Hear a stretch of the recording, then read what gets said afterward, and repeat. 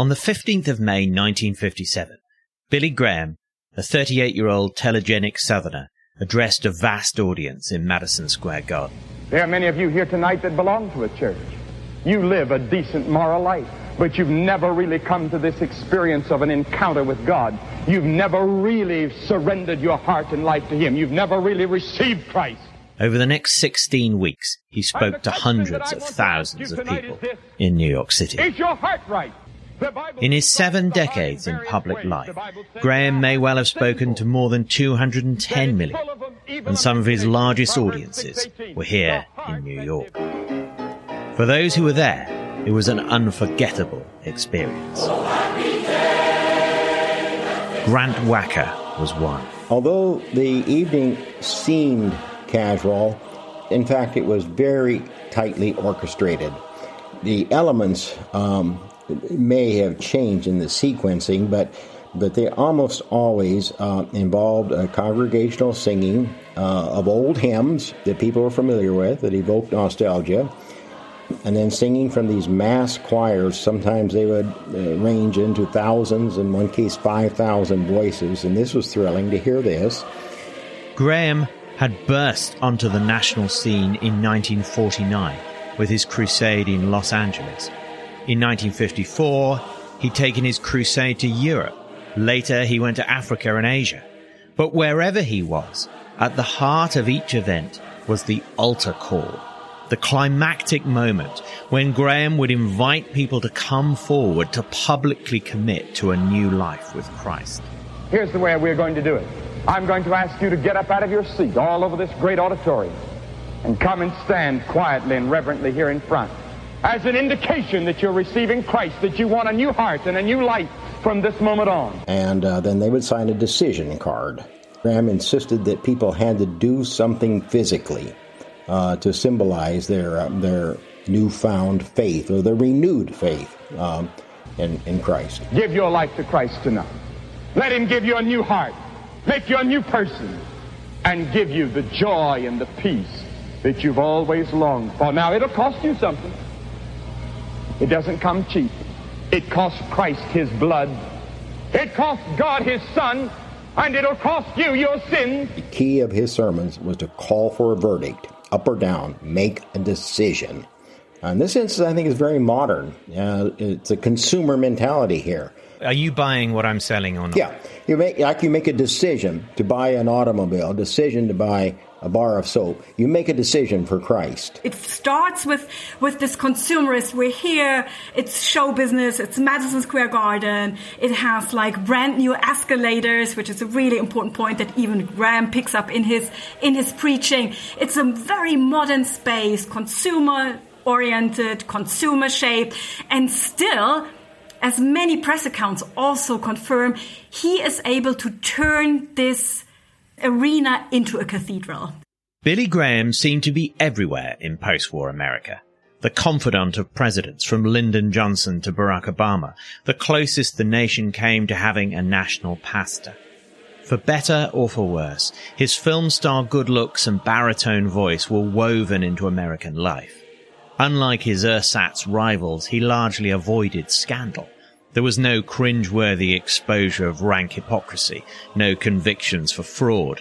Billy Graham was undoubtedly a man of the right, and yet, at least before the 21st century polarization, he somehow transcended partisanship.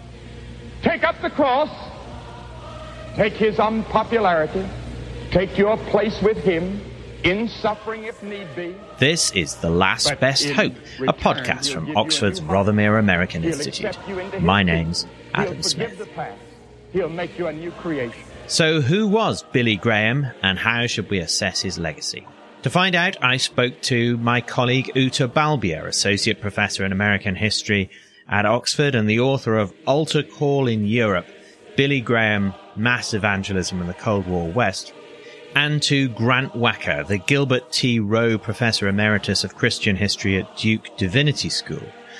Grant's study of Graham's career was published in 2014 as America's Pastor, Billy Graham and the Shaping of a Nation. So the altar call has so many layers. I think you have to consider first, some get up others don't. And of those who get up to answer this altar call, some will have spiritual reasons, but I also think there are other things we have to consider. So when you look at the 1950s, when Billy Graham's ministry takes off, it is the Cold War. It is a time of anxiety. It is a time of when people are looking for hope, when people are looking for answers, when they have to define their very own position in the Cold War order, in a new consumer society, and also in an increasingly globalizing world. What I also think is very important is his use of silence. He was a master of silence. He would make that call. He would demand that this audience of 18,000 or sometimes 100,000 in a stadium, that they be stone silent. And they usually were. And then he said, I will stand here. I will wait. And you have to get a sense of the visuals of this. Graham was tall, lean, erect, and he would simply stand there. And he said, we'll say things like, he said, the buses will wait. Your friends will wait. And I will wait. And he would wait. And then the numbers would grow and they would grow. And there's a certain amount of, shall we say, crowd affirmation. First one would get up and then another. And there would be counselors who would come with them. And so you get a sense, a visual of large numbers of people coming forward and forward. And then after he felt that they had come in a large enough numbers, then he would say, then let's bow our heads and let's have a brief prayer of a commitment to Christ. Let's talk a little bit more then about Graham the man and where he came from. He was a farm boy, North Carolina, not especially well educated. You've already said, Grant, that he was tall and lean and staggeringly handsome. Tell me, Grant, a little bit about his upbringing, his early influences, his own spiritual journey. What led him into this life? The most remarkable thing about the young Graham is how unremarkable he was. He was not a terrible student. He was not an exceptional student. He was just a very ordinary C+ student in high school and in college. And he felt called. He first moved into Youth for Christ. This is where he began. He first made his trip to Europe through Youth for Christ. And they would bring evangelists like Graham to meetings to try to minister to returned servicemen and some servicewomen. And there's a lot of entertainment. I mean, tremendous amount of entertainment. It's spectacular. But then again, they would try to bring these young people to a sense of a vocation and purpose and embrace Christ. So this movement spreads around the United States and Europe, and Graham is a key part of it. He's the first traveling evangelist. And this gives him exposure, and I would say is what gives him a taste of what is available outside the United States. Youth for Christ keeps him from being just a parochial farm boy. He sees the world and begins to think in the early 50s that God has called him to proclaim a message of the gospel to the entire world. He moves forward from there. Billy Graham was by no means the first nationally famous evangelist. Were there early influences, you think? Were there models that were available to him or to his parents' generation which affected his work? So Billy Graham's ministry grows out of the very long tradition of American revivalism, which actually goes back to the first awakening of the 18th century. Not much is changing since Wesley, but he adopts this ministry to the 1950s. I think that is the innovation. We already see with Billy Sunday, of course, a very entertainment-oriented revival a style, which of course has to do with the rise of media culture, the embrace of sports metaphors. All that is already there, but Billy Graham brings it to perfection. And I think one of the reasons is his background as a salesman. I think we can't underestimate that he did this short stint as a student selling brushes, which kind of opens his eyes to the whole world of marketing. And so in 1954, this young, good-looking American preacher finds himself in London. And over the course of 12 weeks, 2 million people will attend these revival meetings. That's an incredible. Can we just pause on that? 2 million people out of what? Out of a UK population in 1954 of what? 40 million, 45 million? I'm guessing. I mean, it must have been around that, right? And that's an extraordinary proportion of the national population. How did he manage that? So the London Crusade at Harrogate Arena was a massive operation, which set in basically the invitation came 2 years before it actually started in 1954, which gave the local organizers the time to prepare. And a lot of preparation went into spiritual means. There were prayer groups formed. Churches began to organize for this massive revival meeting of 12 weeks. But of course, there was also modern marketing. There was fundraising. There was the question, who is going to pay for what is actually going to happen there in London. So this is what is happening for 2 years. And then Billy Graham himself steps off this cruise liner in Southampton and goes to London, and he finds the right language to address Great Britain in 1954. In his preaching, there are a lot of references to the Cold War. One could argue that he helps people to find their place in a new world order. There is still austerity in Britain, and still there is this American preacher / prophet who comes over showing them you can be well dressed, you can be a Christian and a consumer at the same time. Mm-hmm. But the orchestration of the events was incredibly powerful. And what was also so powerful was the iconography around Billy Graham. I mean, the newspapers jumped at Billy Graham. They shaped this very modern image that we have of him. And this image sold so well. One of the things I'm hearing from you both is Billy Graham is about modernity. He's about capitalism. He's about a new confidence in capitalism in the very recent aftermath of the Great Depression and the Second World War, and obviously, especially in the British context, there's still rationing in place when Billy Graham's coming to London. So he's offering something that's glamorous. He's wearing well-cut suits. It's the acme of modernity, as it seemed, the white heat of technology that's coming Britain's way in the late 50s. You've never had it so good 3 years away. This kind of sense of optimism that's associated with, people's new council houses and people getting TVs for the first time. And somehow or other, Billy Graham is inserting himself into that new capitalist optimism. Now, the question I have then about that is I'm just wondering whether this cuts against the way in which we often think about the place of religion in Western societies, especially perhaps Western European societies more than the United States, which is, of course, the supposedly endless growth of secularism and the perpetual decline in fits and starts of organized religion. And I'm just wondering, how does Billy Graham challenge our narratives of the place of religion in 20th century British life, if you want to talk about it particularly in relation to Britain, but you can talk more widely if you wish. So one observer in Germany in 1954 writes about Billy Graham under the headline, "Billy Graham is a question to the church."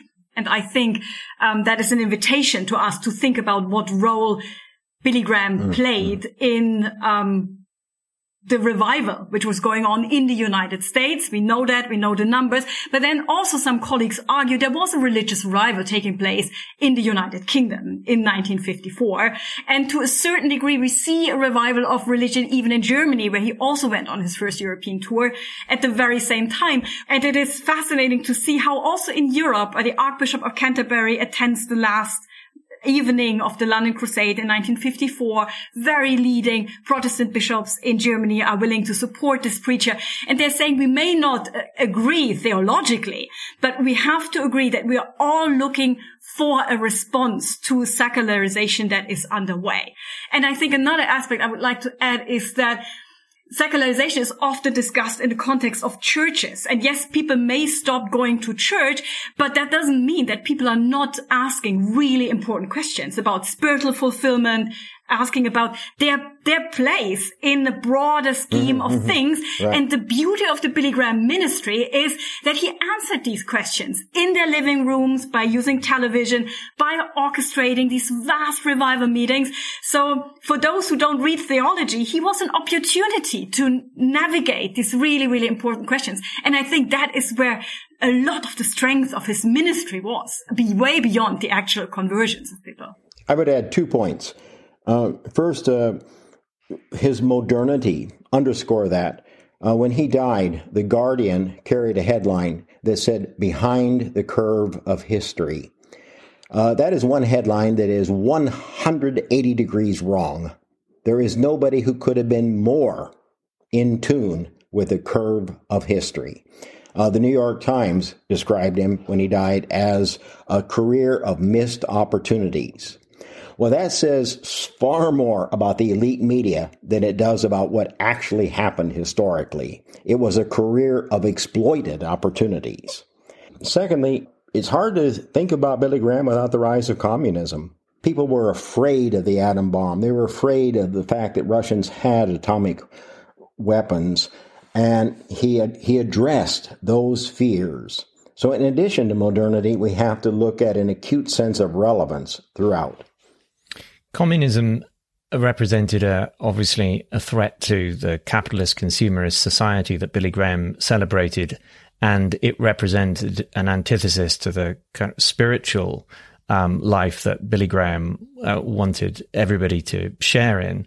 But his anti-communism that Grant refers to led him, for example, in the late 1960s and early 70s to a fervent support for the American war in Vietnam, didn't it, Uta? So in the context of we've been talking about him in the 1950s, but if you fast forward to the late 60s, a highly polarized United States with people in large numbers on the streets protesting the war, but everybody knew that Billy Graham was big mates with Richard Nixon and was encouraging him to push even harder, if anything, in Vietnam than they were willing to go.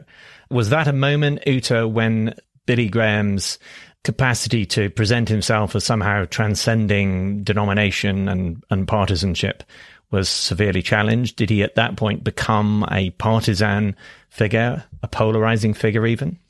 And if not, why not?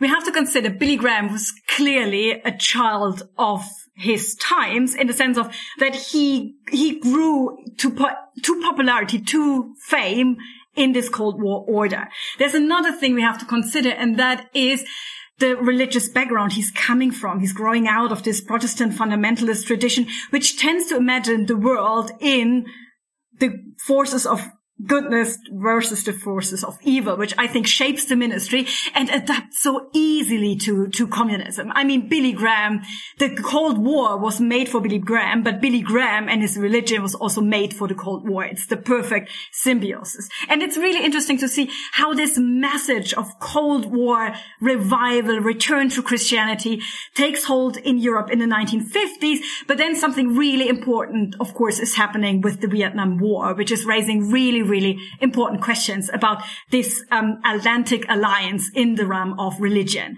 And when we look at, interestingly enough, Billy Graham comes back in the 60s. So in 1954, the stadia are packed in London and also in Berlin. But then when he comes back in 1966 to both countries, there is protest. There are really important questions being raised about why is Billy Graham so close to Nixon? Why is he endorsing the Vietnam War? Everybody knows that he does.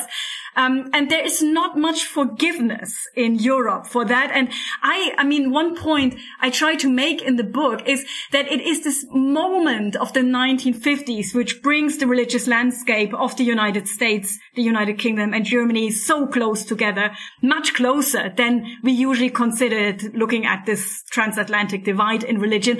But I would argue with the same force that in the 1960s, this consensus falls apart.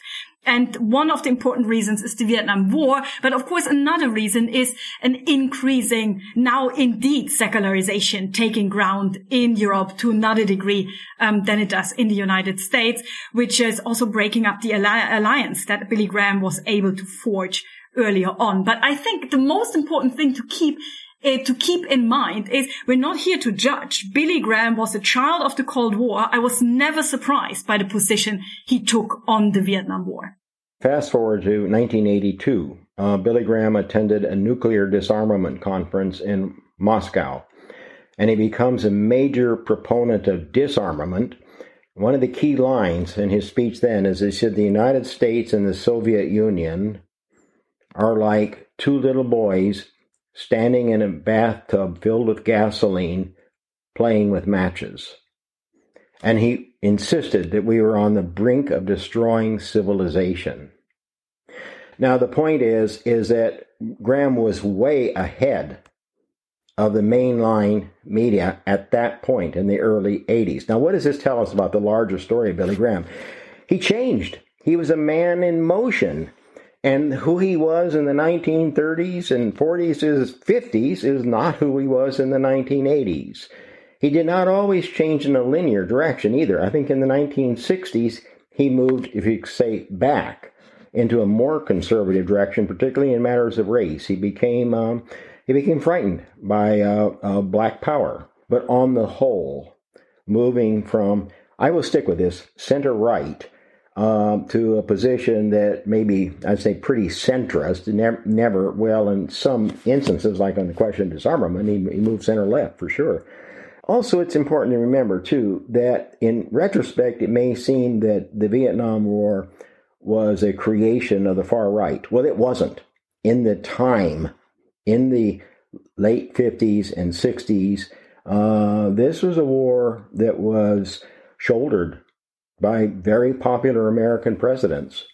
Yeah, it was a mainstream liberal project, of course, wasn't it? In execution. Ute, yes, come in. When I think what is really, really interesting to keep in mind is that probably the attractiveness of the ministry was how Billy Graham was able to keep his distance to the religious right. He never preached with the aggressiveness of a Jerry Falwell, or the list is getting longer and longer. I always saw his ministry significantly more dedicated to bringing people together, not polarizing them. And I think that helps us a little bit to think beyond Billy Graham as a child of his time, who was, of course, he was a proponent and shaped by the Cold War. I was not surprised by the position he took on the Vietnam War. Jerry Falwell, who you mentioned there, is a really interesting person to bring up as a point of contrast or comparison. So Jerry Falwell, more than any other figure, is associated with the 1970s rise of the religious right and with the Moral Majority, which was an actual organization rather than just a slogan, which is obviously hugely influential in the development and the trajectory of the Republican Party over the last 40 or 50 years. And what you're saying, Ute, which is really, really important, is that we need to think about Billy Graham. It's too easy, perhaps, to associate Billy Graham with those many televangelists who appeared on American TV screens in the 1970s and 80s and 90s. And what you're saying is that he steered a different path. And that might explain why, of course, he retained. He was very close with Richard Nixon, as we've said, but he was also the spiritual advisor, often described, of Democratic presidents as well as of Republican presidents, including up to Barack Obama. Graham's closest personal friend, outside his immediate associates, his closest personal friend was Lyndon Johnson. And when we read the correspondence between Graham and Lyndon Johnson, these are men who wrote in their correspondence, "I love you." So, yeah, you're absolutely right. But to go on to Jerry Falwell, when the religious right rose in the late 70s and 80s, they tried to bring Graham into the ranks, and he explicitly refused to do so. It wasn't just that he just shied away. He explicitly said, politics does not belong in the pulpit. I learned my lesson with Nixon, and I'm going to keep politics out of the pulpit as much as I can. Now, he sometimes fell off the wagon. He didn't have a perfect record there. But at least he tried to avoid that kind of hard right partisanship in the latter third of his career. We have to take it seriously, Billy Graham was an evangelical Christian. I think it would be very unfair to expect him to support the sexual liberalization which took place in the 1960s. He had a very clear position on Roe versus Wade, a very clear position, I'm sure, on same-sex marriage. But that is okay because he is an evangelical Christian. But still, I never saw him as this orthodox, exclusive, fundamentalist figure. He is the one who is changing. He is the one who is able to reach, who is willing to reach out to Catholics, to different Protestant denominations. And I think that explains the strength of the ministry, that it was not this fire and brimstone ministry. It was about something that would bring people together and in the end, on a global scale. Privately anti-Semitic, though, in his recorded conversations with Richard Nixon, is that something you just would put down to time and place and context? Adam, in all honesty, a Southerner. And I think Grant will say it, but I'm going to say it first. One of the major weaknesses of Billy Graham was that he had to be loved. He basked in the feeling of being with the famous and those in power, and to such a degree that very often he tended to adopt a language. Echo their bigotries. I think the significance of that conversation is not anti-Semitism, but rather that he was a sycophant of Richard Nixon. There is no other sign of anti-Semitism anywhere in his life or his ministry, but there are tons of signs of his desire to win acclaim, especially from people in high power. Last question to both of you. Billy Graham died at the age of 99 in 2018, and he was lauded and praised across the spectrum, The Guardian aside, perhaps. How do you think he will be viewed, if you can imagine this, in another 20 or 30 years? How would you evaluate his big significance in American or even global history? I think that his significance will grow. I am struck by the fact that since he's died, there have been 5 major books, including Uda's, that have come out or are coming out from major university presses.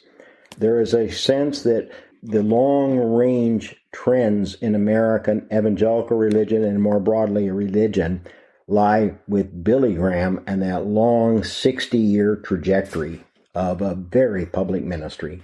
Yes, and I think the question that Billy Graham posed, how modern can religion be? Should the relationship be between consumerism and religion? How do religion and globalization correspond to each other? What political position will religion take in the future within the party spectrum, but maybe also just in public discourse? All these questions are still alive. And what I liked about studying Billy Graham is it was a wonderful opportunity to think about those questions, not just back in the 50s, but also today. And I hope we're going to use him again 100 years down the line to maybe find answers to the very same questions. Ute Balbier and Grant Wacker, 2 leading scholars of American religion and in particular of Billy Graham, the greatest modern evangelist of them all.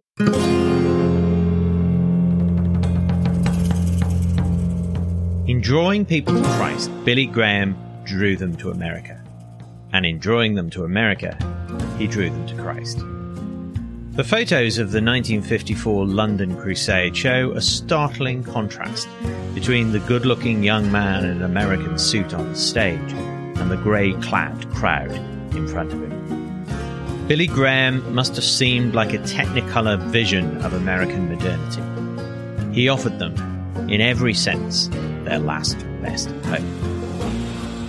And you've been listening to The Last Best Hope, a podcast from Oxford's RAI that examines America from the outside in. The producer is Emily Williams, and I'm Alan Smith.